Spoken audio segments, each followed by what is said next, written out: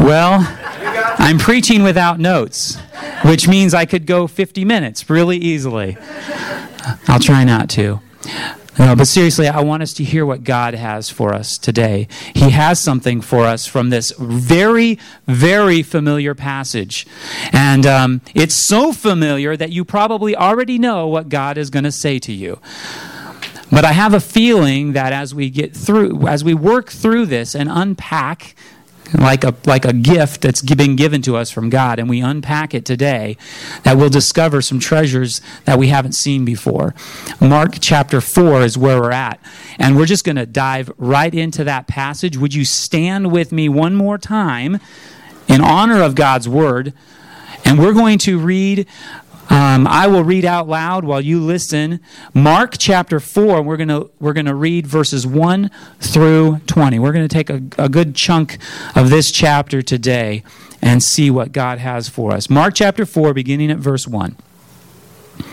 Again, he began to teach beside the sea, and a very large crowd gathered about him, so that he got into a boat and sat in it on the sea. And the whole crowd was beside the sea on the land. And he was teaching them many things in parables.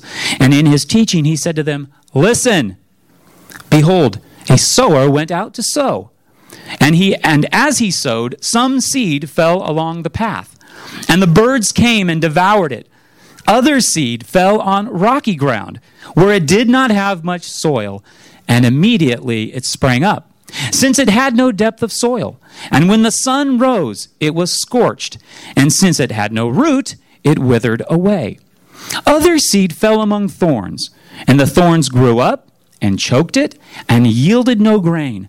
And other seeds fell into good soil, and produced grain, growing up and increasing and yielding 30-fold and 60-fold and 100-fold. And he said, He who has ears to hear, let him hear. And when he was alone, those around him with the 12 asked him about the parables. And he said to them, To you has been given the secret of the kingdom of God, but for those outside, everything is in parables, so that they may indeed see but not perceive, and they may indeed hear but not understand, lest they should turn and be forgiven. And he said to them, Do you not understand this parable? How then will you understand all the parables? The sower sows the word. And these are the ones along the path where the word is sown. When they hear, Satan immediately comes and takes away the word that is sown in them. And these are the ones sown on rocky ground, the ones who, when they hear the word, immediately receive it with joy. And they have no root in themselves, but endure for a while. Then, when tribulation or persecution arises on account of the word, immediately they fall away. And others are the ones sown among thorns. They are those who hear the word, but the cares of the world and the deceitfulness of riches and the desires for other things enter in and choke the word, and it proves unfruitful. But those that were sown on the good soil are the ones who hear the word and accept it and bear fruit 30-fold and 60-fold and 100-fold. This is the word of the Lord. Let's pray. Father, may the words of my mouth, the meditation of my heart, be honoring, glorifying, and acceptable to you in your sight, my God, my rock, and my Redeemer. Amen. Would you please be seated? So the thing I would like us to talk about today, and kind of take these passages in turn, these 20 verses in turn, is that the kingdom grows by a miracle, by a mystery, and by multiplication. There we go. There's my 3 a.m. statement. Whew, it's a good thing I had my 3 a.m. statement, guys. Some of you preacher guys will know what I'm talking about.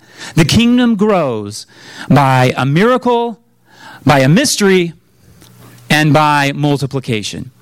So let's set the scene. Jesus is again teaching by the sea.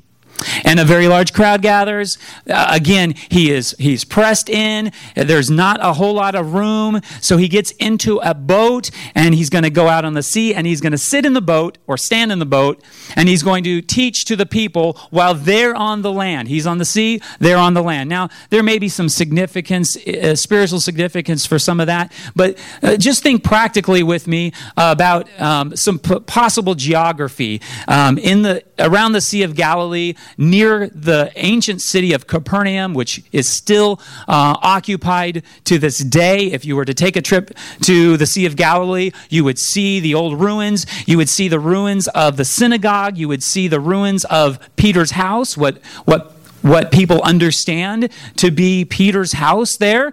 The house in which probably the roof was removed. The house in which probably back in chapter 1, Jesus went in and healed Peter's mother-in-law. I heard somebody say one time that it was a miracle that he didn't ask for, but Jesus did nonetheless. I wish my mother-in-law was here because it would have been a lot better if she would have heard that. But we love each other and we give each other a hard time. But this area near Capernaum has a sloping hillside going up, and a little bay. And so if you were out on a boat or on the edge of the shore, you could turn around and face the hillside, and you have what's basically a natural amphitheater, a place in which you could speak to thousands of people without a microphone.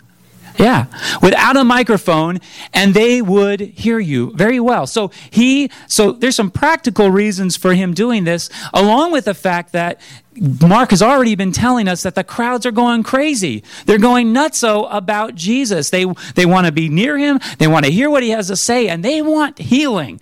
They want him to do something for him. And so he is crowded again, gets out on the sea, and then he begins to teach them parables. Now, let me give you a quick word about parables. Y'all know what a parable is? First thing people usually say is, a parable is a story, right? Well, yeah, it can be a story like this story. This is sort of a story. It's a situation. It's a scenario.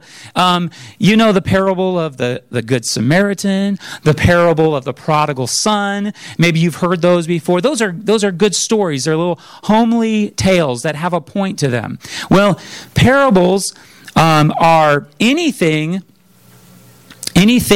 that is ranging from a story to maybe even just an illustration or a metaphor or a simile. In fact, back in chapter 3, we looked at this last week, Jesus called the people to him and said to them in parables, chapter 3, verse 23, how can Satan cast out Satan? If a kingdom is divided against itself, it cannot stand, right? He tells parables. He's giving illustrations. He's sharing metaphors about something that has a point. And all of the parables that Jesus taught had a point. The challenge for us then is to discern what is his point. And that's the challenge. And the other challenge is that we not turn every parable that he told into an allegory, which means everything in the parable means something with spiritual significance. If you want to hear about a possible example of that, I won't share it, but in a book called How to Read the Bible for All It's Worth, the authors of that book describe a parable, or they describe Augustine's unpacking of the parable of the Good Samaritan.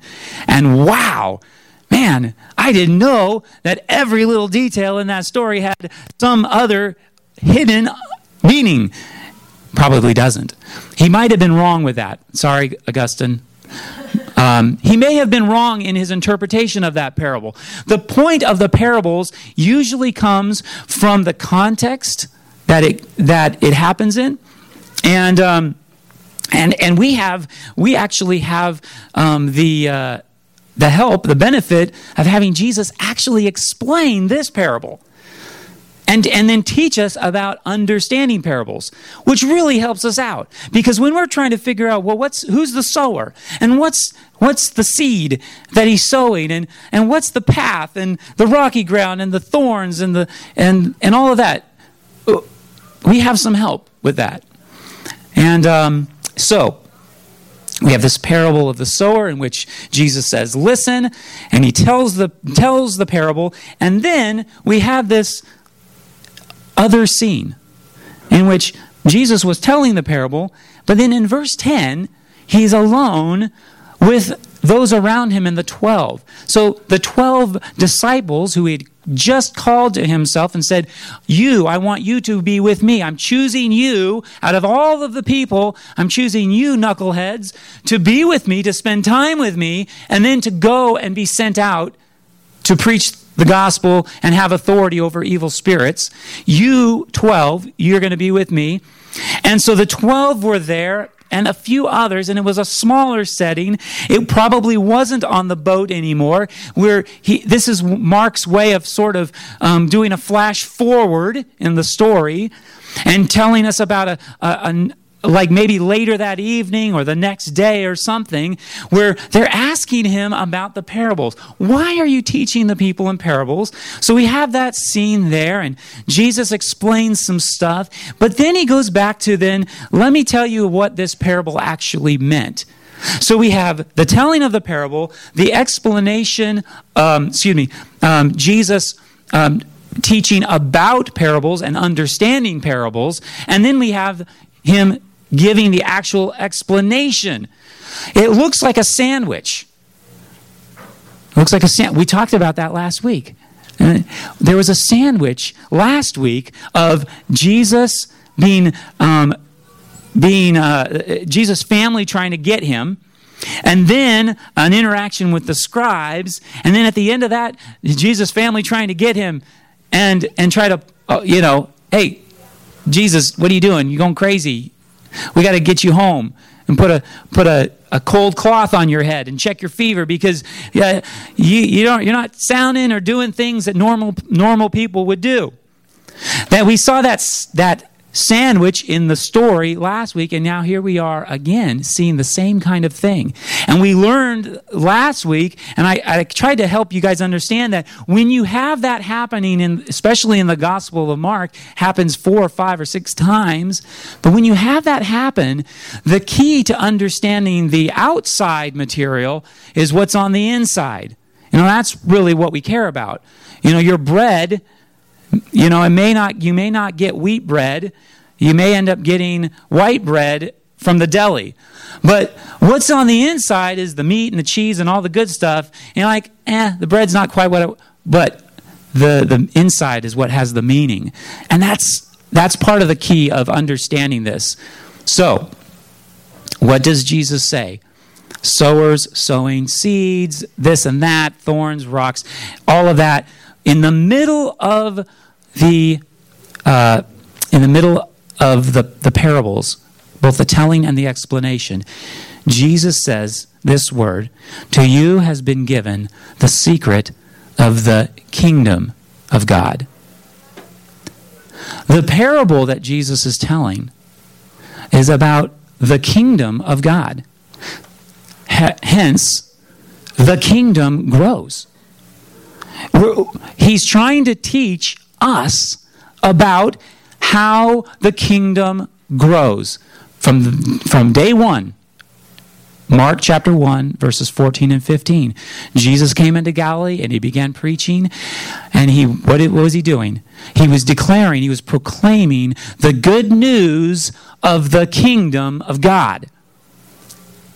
He's been preaching the kingdom of God this whole time. And now he's using parables to give his disciples and to give us understanding about the kingdom of God. And then he says, look, you are my 12. You are the disciples who are following me. You're the ones who are spending time with me. You are here to do my word and to obey me and to be sent out by me. And to you has been given the secret of the kingdom of God. But for those outside, everything is in parables. In other words, those outside this crowd, they don't get it. They don't have insight. And so he quotes Isaiah chapter 6 there, a passage in which Isaiah the prophet, who had been, here am I, send me. I'll go wherever you want me to go, God. And so God says to him, okay, go and speak to the people. They're going to listen to you, but they're not really going to hear you. They're going to see you, but they're not really going to perceive anything. They're not going to listen to you. They're not going to respond to the message. So there's Jesus quoting from Isaiah saying, that's what's going on here. That's what's going on all around me. And then only in Mark does he quote Jesus saying, do you not understand this parable? In other words, do you not know this parable? How then will you know or comprehend any of the parables? So it kind of gives a little jibe at the disciples because they need some help too. They don't understand everything. They don't understand all of these things. So right in the middle of this section, Jesus is explaining how to understand, how to hear about the kingdom of God. The kingdom grows. And I said the main idea was that the kingdom grows by a miracle, and by a mystery, and by multiplication. And that miracle is in the telling of the story of the parable. Telling of the parable. We got the sower and sowing the seeds. And we know that there are seeds that are scattered along a path, along a kind of a hard-packed ground, and the birds just come right down and they just pick it up. Gone. I've discovered that the seeds do not even have to be on hard ground, and the birds will still come and pick up the seeds and take them away. In fact, the birds will also come and try to take away my cherries after they've already started to grow on my tree, and that really drives me crazy. Hopefully that's not going to happen this year. And then we know the seed fell on the rocky ground. There wasn't enough soil to grow really good roots. We know that it fell on the ground among thorns, and it grew up, but the thorns choked it out because the thorns, the thistles, the weeds were taking up all the nutrients. And it didn't grow. And then we know that there's good soil. But see, what would the impact have been on Jesus's hearers? They understand sowing. They know about people sowing seeds. They live in an agricultural land or area. They understand about sowing in the spring and waiting for the harvest, and they understand about, those are the kinds of things you want to avoid if you're sowing seeds. Some of the folks might have been going, well, this sower was kind of indiscriminate, and he should have been a little more careful where he sowed the seeds, right? Yeah, maybe. Maybe that's, some of us might think that. But check out what happens at the end. Even if we did some math here, and we said, well, 1/4 of the seeds were in good soil, and the other 3/4 were in bad soil. I don't think Jesus is trying to get us to do math, but just think about only a little bit of it got on good soil. But what happened? It yielded a crop. It produced grain, fruit, whatever,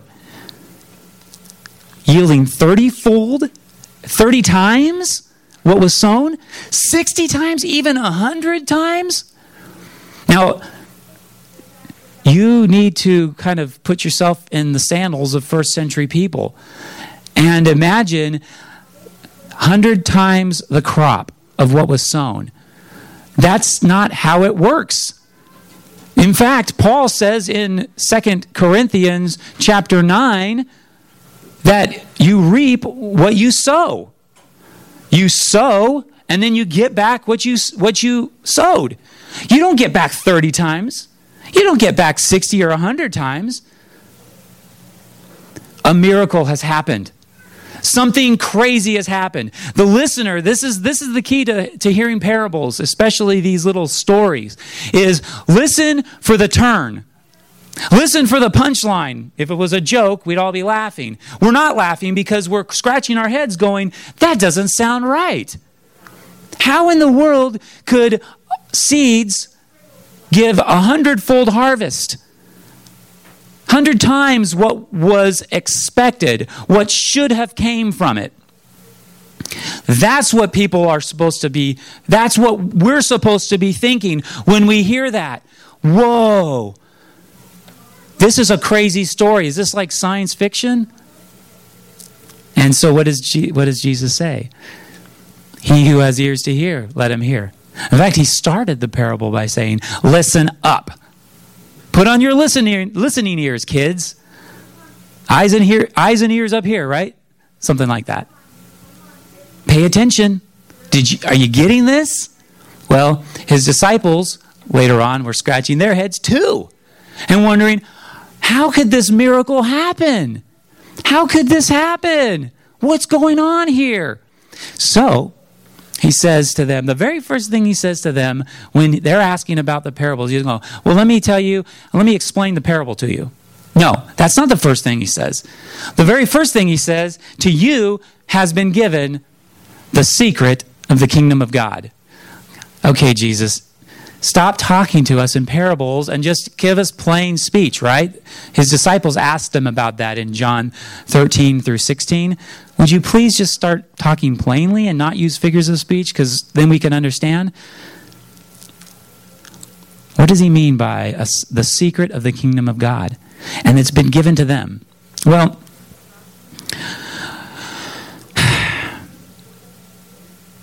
the New American Standard Bible helps us out a little bit. The little slightly different translation says, to you has been given the mystery of the kingdom of God. The Old King James Version used the same word, the mystery of the kingdom of God. And you know why they used the word mystery back in the Old King James time? Because the word in Greek is mysterio. Sounds like mystery. And how do you translate a word that doesn't quite have the same meaning in English? It's like, what English word would we use? So good old Tyndale back there said, let's use the word mystery. Let's just turn that Greek word into an English word. And that stuck. And so, that's what gave Arthur Conan Doyle his career. He could write mysteries and Agatha Christie and the rest. Well, what is a mystery? What was a mystery in Jesus' time? A mystery was not a suspenseful story. What's going to happen? Who done it? That's not what a mystery was. A mystery was something that was hidden, but was going to be revealed, and there was a revealer to reveal it. Something that you could not discover on your own. So, a mystery in the Bible is not something that we try to figure out. It's not something that we seek out. It's not something we look for clues for. So be careful about assuming that every time you see secret or mystery in the Bible, that you need to start looking for clues. It's something that's revealed to us. The mystery of the kingdom of God was given to them. And he says it has been given to you. They already had the mystery. They already had. Wait a minute. How can you have the mystery? Those outside, everything is confusing. Parables. So what was it that the people on the inside, what was it that the 12 had that nobody else had? Jesus. They had Jesus. They had him. They had him. He was right there. He was with them. What's the kingdom of God all about? When Jesus came announcing the kingdom of God, what was he announcing? The king has arrived. I am here. It starts now. It's not in a far-off future time that you're waiting for. It's not a time in which the heavens open and the earth is transformed. It's now. Well, the disciples found out that there is a next. There is a not yet aspect to it as well. But in Jesus' ministry, he's revealing himself. The kingdom of God, the mystery is known. Every time you see mystery, it means something that has already been revealed. So, that I don't have all my references because I don't have all my notes in front of me right now, but I am going to flip to Colossians because I know it's in there somewhere. And in Colossians chapter 2,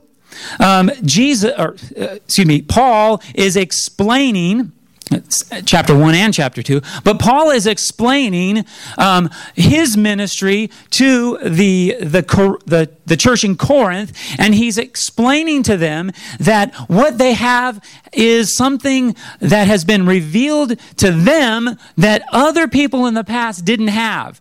And so he says this, I'm just going to read the section in context. Colossians chapter 1, beginning at verse 24, he says, "Now I rejoice in my sufferings for your sake, and in my flesh I am filling up what is lacking in Christ's afflictions for the sake of his body, that is, the church, of which I became a minister according to the stewardship from God that was given to me for you to make the word of God fully known." Are you listening? Listen. He who has ears to hear, let him hear what I am reading to you. To make the word of God fully known, the mystery hidden for ages and generations, but now revealed to his saints.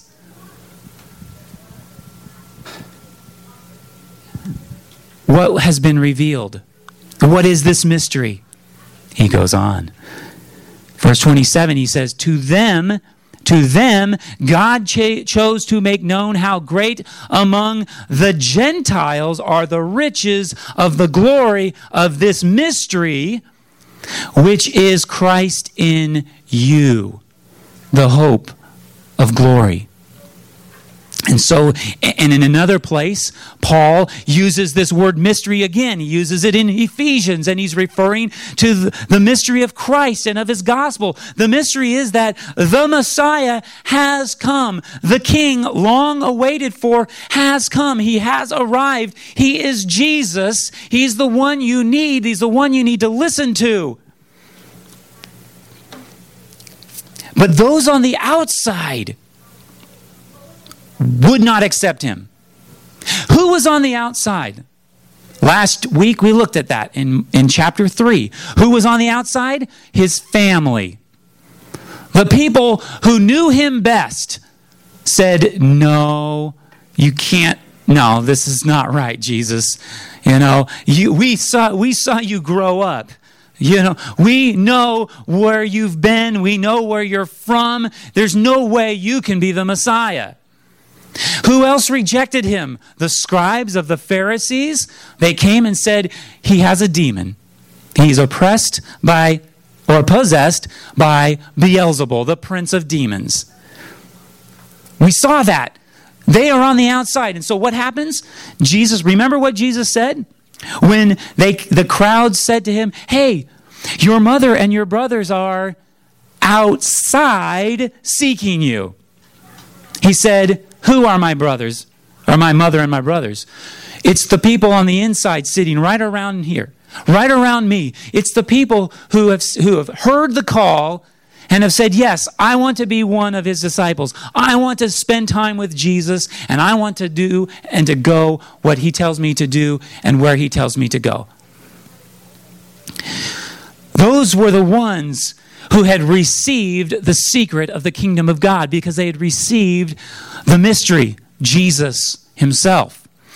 But everyone else still scratching their heads. So Jesus is prodding his disciples. Listen to this. How are you going to respond to this? Are you going to understand this? Are you going to receive me? This parable of the sower and the seeds and the soils is a parable about the king coming and what he is doing. So then he explains it. It's the kingdom is growing by this miracle of God How is that happening? We're going to look at that in a second. This miracle, which is the mystery, but it's also about multiplication. The sower sows the word. Thank you, Jesus, for explaining to us what this seed meant. It's the word. What word? This is the word logos, okay? Now you know, all right? If you didn't know, if you hadn't ever heard that word before, logos. It's a good old Greek word, and you can impress your friends at parties. The word is logos. And this is a word that this is not the first time this little word has shown up in this gospel. Jesus has been preaching the word. He's been proclaiming the word. So the word is the good news of the kingdom. So the sower is sowing the word. Who's the sower in this context? Well, Jesus. Jesus has come proclaiming the word. He's the one preaching about the kingdom of God. He's the one presenting himself. So what happens? Some people hear this word, and Satan immediately comes and takes the word that's sown in them. You know, who's done that so far in the story? Scribes, Pharisees, right? They're hearing the word. They're hearing the words coming out of his mouth, but they're not accepting it. And immediately, it's taken away from them. But then there are those who are on rocky ground. They hear the word. They receive it with joy, but they don't have any root in themselves. And they endure for a while. Tribulation, persecution comes. They fall away. Well, where is that happening in the story? We haven't quite seen it yet. But let me tell you, it will. John's gospel helps us see that in a really, really specific way. That the crowds start to fall away from Jesus because Jesus tells them difficult things. He says, this is not easy. This is not going to be good. You're going to go through difficulties. Jesus has a lot more to say about tribulations and about persecutions that we will see as we work our way through the Gospel of Mark. His disciples will experience it. And what will happen to them at the end is they will fall away. They will take off when things get difficult. Praise God that the kingdom grows by a miracle. He takes people who fall away and he restores them to himself. Well, I'm getting ahead of myself.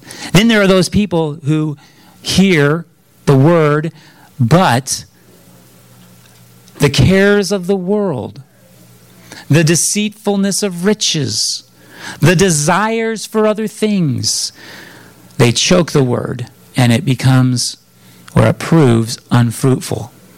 These are those folks who are like, well, I like this Jesus idea. I really do. In fact, I love the message. I just really like all that talk about loving people, and I like all that talk about having peace and having help when you need help, and just kind of all that good stuff that we can generally accept. But when it comes down to it, I've got other things to do. The things I've got going on in my life are a higher priority than Jesus. I've got a job. I've got to get ahead. I've got stuff that I love so much. And I want more of it. We live in that culture. We live in that culture. And so any of you who are sitting here going, well, that's not me. Not me. How much time do you spend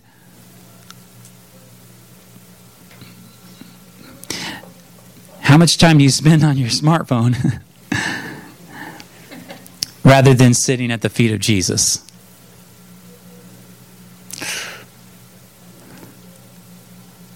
A few times lately, that's really got me. Oh my gosh. If this thing is not helping me get closer to Jesus, then I need to measure it out a bit. I need to trim that back a bit. There are things in this world, things that we care about deeply. Things that in and of themselves may not be sinful, but they can become a barrier to us. Look, I've got this patch of ground next to my house, and it's got grass in it. There's grass that grows there, but also there are weeds that grow there. And the problem with that patch of ground is that it's not hooked up to my irrigation, so it never gets any water. And so it's never being cultivated, and I don't spend enough time removing the weeds and killing the weeds. And so because of that, the grass grows a little bit, and then it starts to be less productive, less fruitful. It produces less and less. Because you cannot grow a garden in a bed of weeds. You just cannot.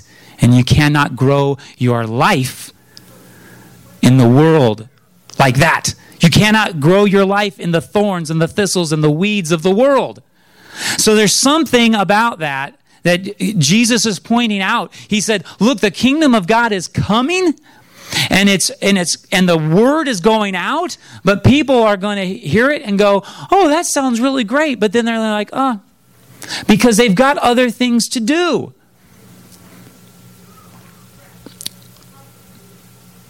This is not an allegory, but Jesus is making a point about his disciples, about his followers at this point.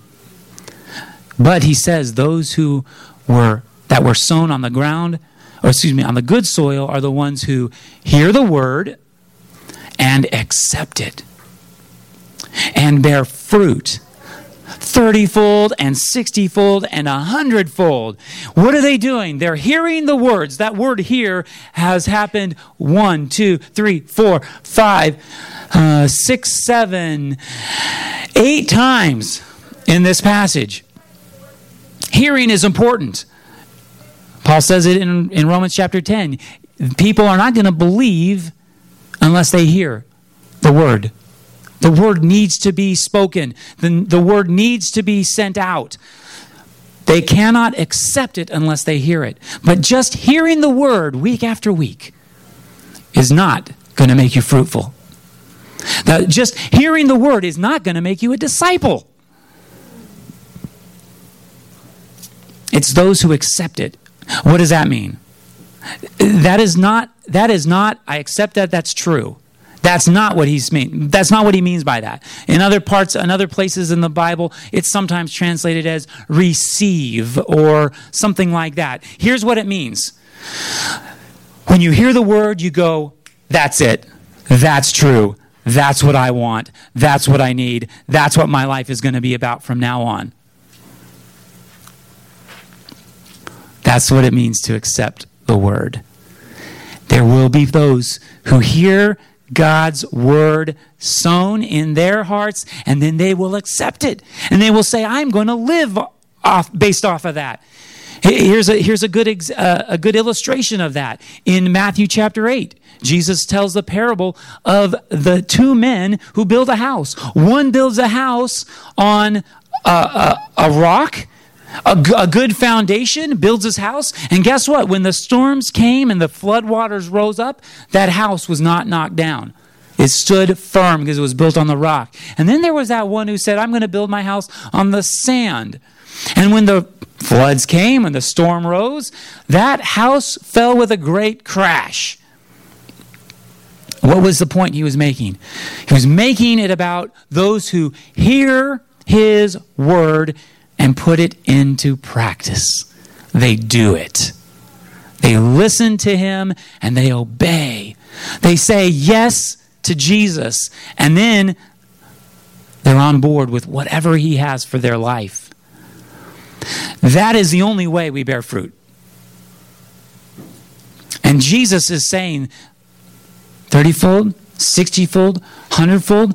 It's a miracle that God is doing that in his people, that God is doing that in the kingdom, that God is doing that through multiplication. We heard from Isaiah 55 not long ago.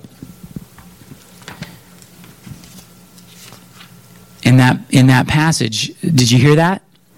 For as the rain and the snow come down from heaven and do not return there, but water the earth, making it bring forth and sprout, giving seed to the sower and bread to the eater, so shall my word be that goes out from my mouth. It shall not return to me empty, but it shall accomplish that which I purpose, and shall succeed in the thing for which I sent it. God's word will grow. See, all around, people are scratching their heads going, well, why in the world is the word going on that hard ground? Why is the word being sown to people like that and the devil's just snatching it away? Why is the word being sown on rocky ground? Well, that doesn't make any sense. Why is the word being sown in thorns? People hear it, and then the worries of this life of materialism and money and stuff and everything you can think of to spend your life doing is choking the word out.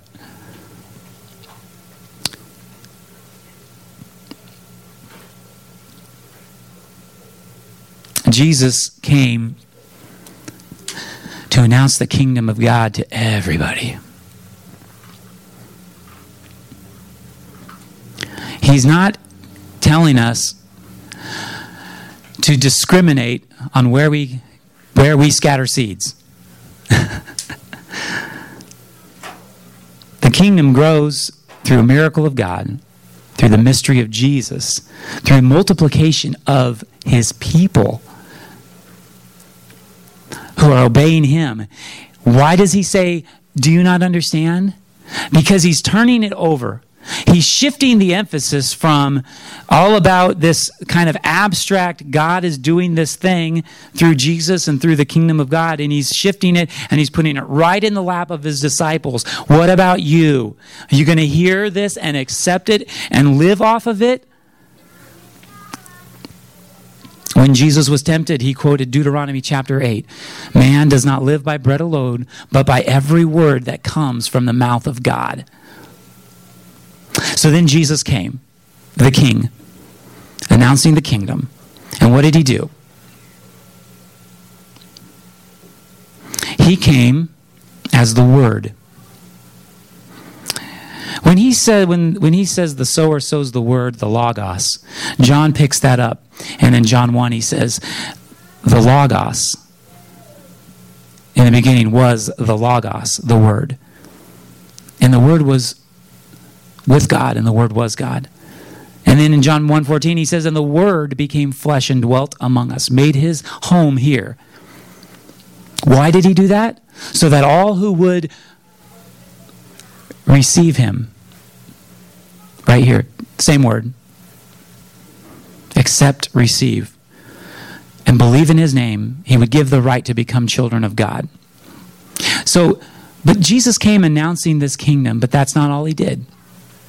Because what he did was he also taught us that unless a little grain of wheat falls into the ground and dies, it cannot produce. John chapter 12. So what did Jesus do? He came. This is the mystery. He came.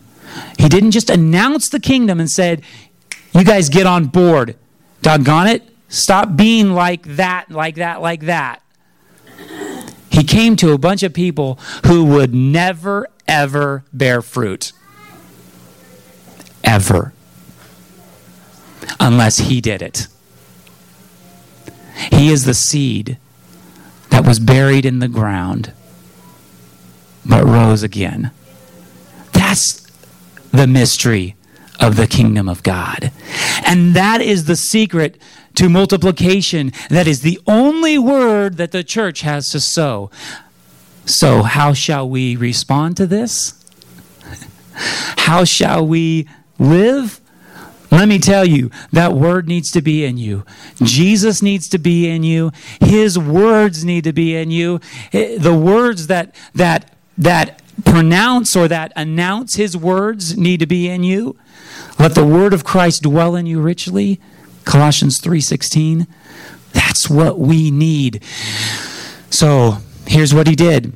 He looked at the crowds this huge crowd out there, and they're all hearing the word. And guess what? None of them were going to bear fruit unless he himself died. And then what did he do? He took a handful, 12 people, a few other stragglers, their families who followed him and listened to him. In Acts chapter 1, there's about 120 people. They're already starting to grow, right? We're already seeing that. And then multiplication. Chapter 2, Jesus' word is sown, and people respond and multiply. 3,000 back in chapter 4, and more were added daily. And they spoke the word, the Logos, boldly, without fear. And then in chapter 6, and then many more multiplied. And it just on and on and on. The people took the seed with them wherever they went, and they sowed it liberally. And guess what? Here we are. Millions and millions of people who put their faith in Jesus. Multiplications, 30-fold, 60-fold, 100-fold, 1,000-fold, 1,000,000-fold. That's what the seed does. That's what Jesus has done. The kingdom grows, and it's going to continue to grow until he comes again. We have a part of that. So let me say this. If you're discouraged about the lack of fruit, keep pursuing him. Keep spending time. Just do what he's asked you to do. Come to him and sit at his feet and be in his presence. Then go where he tells you to go. Be obedient to him and see the seed grow. See the word grow. See multiplication happen. I don't know what he has for the River Church or for you and your families, but I do know this, that God is the one who makes it grow. He's got this. And Jesus does. Let's stick with him. Let's continue to be people of the word and see him do this 100-fold work all around us. Amen? Let me pray for you. Heavenly Father, we thank you for what you have taught us today. You love us. You are gracious to us. We have your word. We have your son, Jesus, the mystery of the kingdom. Thank you. We pray for this in Jesus' name. Amen. Would you stand with me? We're going to sing a song.